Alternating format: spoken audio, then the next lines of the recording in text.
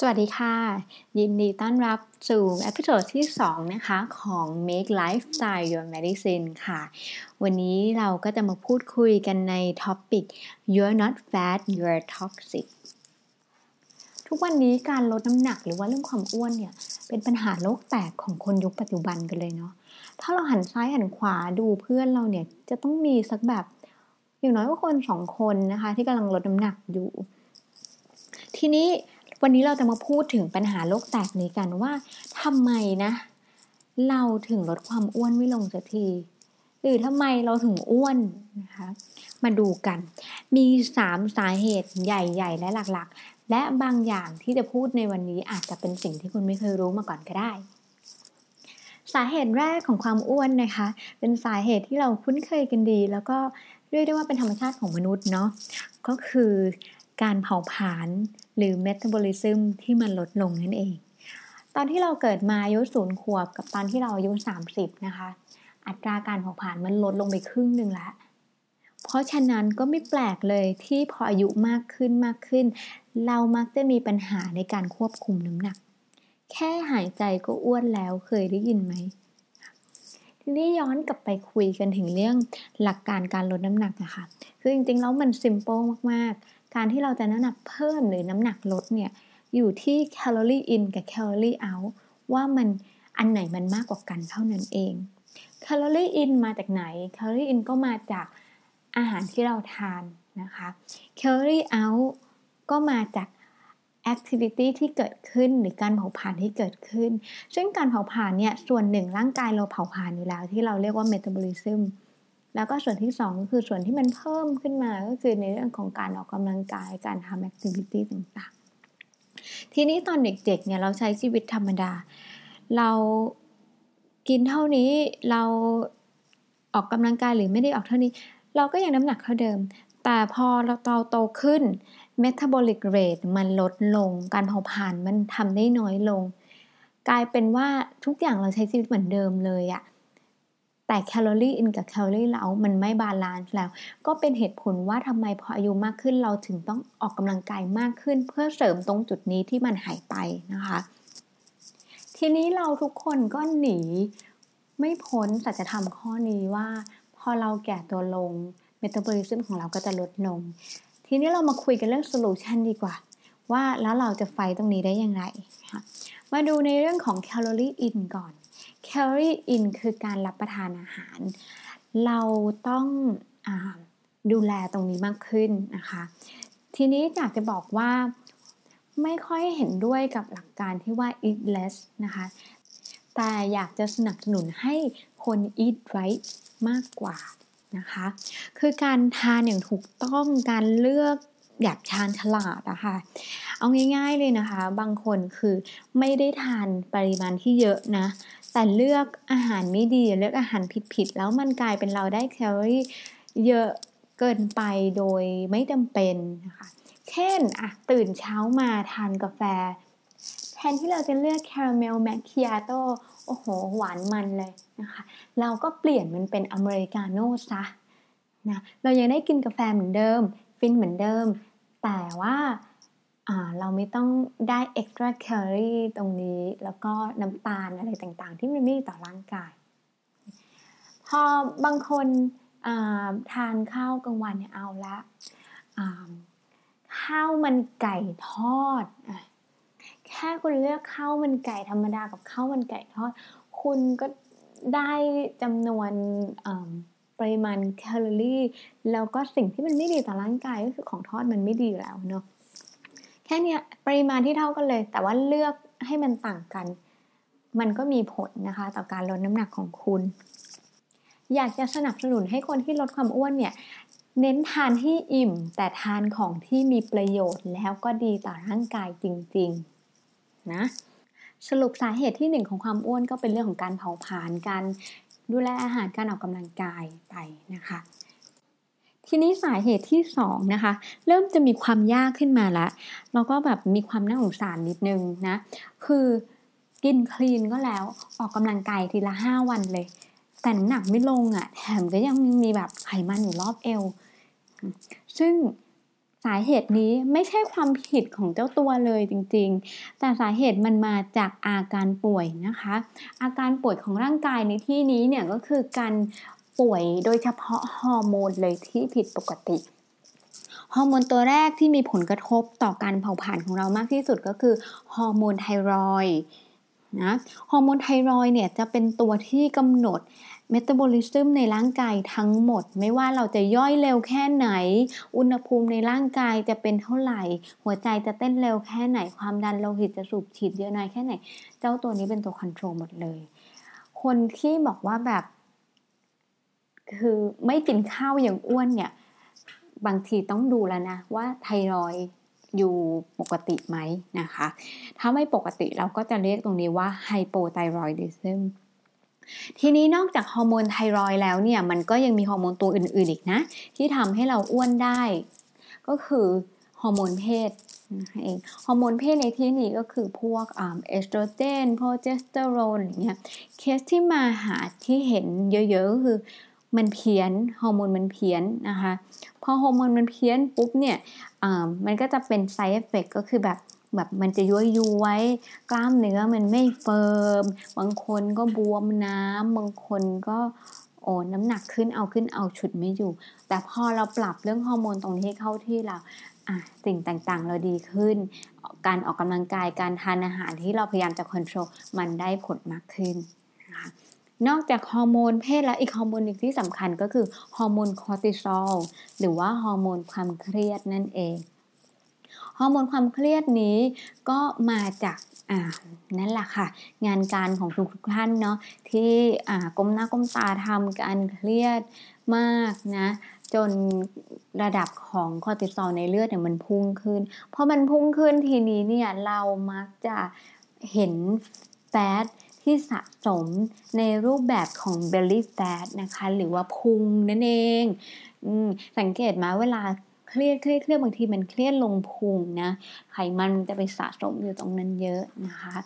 ก็เป็นตัวหนึ่งที่เราก็ควรจะดูแลแล้วก็ไม่ใช่แค่ดูแลในเรื่องของการปรับฮอร์โมนแต่ต้องดูแลในเรื่องของพฤติกรรมการจัดการกับความเครียดของเราตั้งแต่ต้นเลยด้วยซ้ำนอกจากพวกฮอร์โมนต่างๆเหล่านี้แล้วมันก็จะยังมีพวกยานะคะที่เวลาที่ทานยาบางประเภทเนี่ยมันก็จะทำให้เราควบคุมน้ำหนักได้ยากขึ้นก็คือมีกลุ่มยาฮอร์โมนยาสเตียรอยด์นะคะยาต้านซึมเศร้าพวกแอนตี้ดิเพรสแซนต์ต่างๆแล้วก็ยาความดันบางชนิดก็มีผลเหมือนกันนะคะโอเคจบไปกับสาเหตุที่2นะคะเร็วๆกว้างๆคือถ้าใครมั่นใจแล้วว่าการกินแคนดี้การออกกำลังกายแคนดี้แล้วยังมีปัญหาในการลดน้ำหนักอีกลองไปปรึกษาคุณหมอดูค่ะมาต่อกันที่สาเหตุที่3เลยนะคะสาเหตุที่3นี้ก็ตามหัวข้อเราเลยคือ you are not fat you are toxic ไอความท็อกซิกเนี่ยแหละค่ะที่มันทำให้เราเนี่ยออกกำลังกายก็แล้วกินดีก็แล้วไปหาหมอมาแล้วไม่มีฮอร์โมนเพี้ยนใดๆเลยแต่ทำไมฉันอ้วนฉันทำผิดอะไรนะคะโอเคยูไม่ได้ผิดอะไรยูแค่มีสารพิษสะสมในร่างกายมากเหลือเกินจนมันไปสะสมในรูปแบบของไขมันจะอธิบายให้ฟังก่อนว่าสาเหตุเนี้ยคือเดี๋ยวนี้เจอเยอะมากโดยเฉพาะพวกเราที่อยู่กรุงเทพไม่ได้อยู่阿拉斯加ไม่ได้อยู่ขั้วโลกเหนือคืออยู่กรุงเทพเนี่ยค่ะมันค่อนข้างจะแบบท็อกซิกมากเลยนะบอกตรงมันหลายๆอย่างที่เราเลี่ยงไม่ได้เช่นพอลูชันในอากาศเดินขึ้นไปรถไฟฟ้าเอาละเราต้องสูดดมควันอะไรพวกนี้ไปเยอะมากนะคะพอทานอาหารบางทีเราก็พยายามจะเลือกแล้วนะแต่ว่ามันก็ยังไม่พ้นนะหลุดรอดมาได้กับอาหารที่เรากินนะคะไม่ว่าจะเป็นหมูเห็ดเป็ดไก่ผักเผือกอะไรบางทีเรา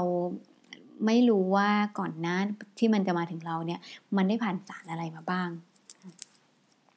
อย่างล่าสุดเลยเมื่อกลางวันก่อนฝากพี่แม่บ้านซื้อข้าวผัดมาสรุปข้าวผัดนั้นเนี่ยได้ถูกเดินทางใส่กล่องโฟมมานะคะแล้วมันถึงค่อยถูกแกะมาใส่จานให้เรากินโอ้ขนาดที่แบบ เราก็คอนเซิร์นนะแต่บางทีลูกน้องเราไม่ได้คอนเซิร์นด้วยเราก็กินโฟมไปสินะคะนอกนั้นยังไม่พอนะบางทีบางคนฟังแล้วอาจจะยังไม่แบบยังไม่รีเลทโอ้ยฉันเนี่ยไม่มีแน่นอนสารพิษลองคิดดูว่าผู้หญิงนะโดยเฉพาะผู้หญิงมีไหมที่ใช้สกินแคร์แล้วก็ใช้เมคอัพอะไรต่างๆแล้วรู้ไหมว่าเขามีวิจัยมานะคะว่า on average เนี่ยผู้หญิงส่วนใหญ่เนี่ยใช้ product หน้าผมเมคอัพอะไรต่างๆเนี่ยโดยเฉลี่ยแล้ว21ชนิดต่อวันนะแล้วใน21ชนิดนั้นเนี่ยสารเคมีเป็นหลักร้อยจ้านะคะเพราะฉะนั้นผู้หญิงอย่างเราเนี่ยโอ้ยไม่รอดค่ะสารเคมีในร่างกายเยอะมากนะนอกจากนั้นถ้าคุณผู้ชายส่วนใหญ่ได้มาจากไหนก็จะได้มาจากอาชีพการงานที่ทำนะคะบางคนพวกมาแนวกราฟิกดีไซเนอร์มาแนวคนที่ต้องดีลกับสิ่งพิมพ์ลงพิมพ์ทำโรงงานเครื่องหนังเครื่องกระเป๋าอะไรต่างๆก็ไม่รอดเช่นเดียวกันนะคะหรือพวกวิศวกรหรือว่าสถาปนิกที่ต้องเข้าไซต์งานแล้วต้องเจอผนังที่แบบเพ้นท์สีใหม่ๆเฟอร์นิเจอร์กลิ่นใหม่ทั้งหลายเนี่ยกลิ่นใหม่เนี่ยเป็นกลิ่นแห่งสารเคมีเลยทีนี้ไล่กันมายาวและทุกคนคงจะพอเห็นภาพว่าเราทุกคนเนี่ยมันมีสารพิษสะสมอยู่ในร่างกายแค่อยู่ที่ว่ามากหรือน้อยทีนี้สารพิษมันเกี่ยวกับความอ้วนได้ยังไงนะคะสารพิษเนี่ยพอมันเข้าไปในร่างกายมันจะชอบไปอยู่ในไขมันโดยเฉพาะในเซลล์ไขมันที่มันไปอยู่ในเซลล์ไขมันเนี่ยจริงๆแล้วมันเป็นความหวังดีของร่างกายเรานะคะร่างกายเราคือแบบมันฉลาดมากอะคือถ้ามันไม่เอาสารพิษไปเก็บอยู่ในไขมันเนี่ยสารพิษก็จะฟุ้งกระจายแล้วก็ไปอยู่ตามเนื้อเยื่ออวัยวะต่างๆแทนเช่นเนื้อเยื่อสมองเนื้อเยื่อตับเนื้อเยื่อไตโอ้ยฟังแล้วก็เครียดเนาะซึ่งร่างกายมองว่ามันเซฟกว่าถ้ามันจะไปอยู่ในไขมันแล้วก็เก็บอยู่ในเซลล์ไขมันอย่างนั้นไม่ต้องออกมาเพ่นพ่านจะดีกว่าทีนี้ปัญหามันอยู่ที่ตอนเราลดน้ำหนักค่ะร่างกายมันก็ยังหวังดีกับเราเหมือนเดิมไม่ให้เจ้าท็อกซินเนี่ยออกมาเพ่นพ่านทีนี้กลายเป็นว่าการที่เราจะ break the fat cell เนี่ยการที่เราจะสลายไขมันให้มันแตกออกมาเนี่ยมันก็เลยเป็นเรื่องที่ยากกว่าเดิมปัญหามันอยู่ตรงนี้เองนะคะแล้วยิ่งไปกว่านั้นเนี่ยคนที่มีสารพิษสะสมในรูปแบบของไขมันเยอะๆเนี่ยค่ะพอเขาลดความอ้วนปุ๊บแล้วเซลล์ตรงนี้มัน finally แตกได้เนี่ยสิ่งที่ตามมาก็คือเขาจะรู้สึกแย่มากเคยเห็นไหมคนที่แบบพอผอมแล้วมันโทรมมันเหนื่อยมันไม่มีแรงสมองมันไม่แล่น productivity ไม่มาบางคนชาตามมือตามเท้าอะไรโหสารพัดเลยนะคะเนี่ยแหละมันเป็นอาการที่พอลดก็ลดยากเลยใช่ไหมพอลดแล้วก็รู้สึกไม่ดีอีกถ้าเป็นลักษณะนี้ขอให้ suspect ได้เลยว่าสาเหตุเนี่ยมันอยู่ที่ไขมันเรามีสารพิษสะสมอยู่เยอะด้วยนะคะ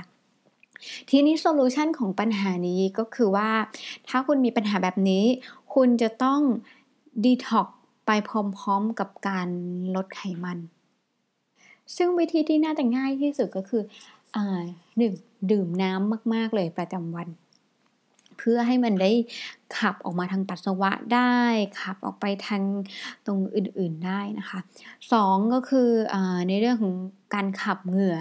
ให้มันออกมากับเหงื่อเยอะๆนะคะอันนี้ก็ช่วยได้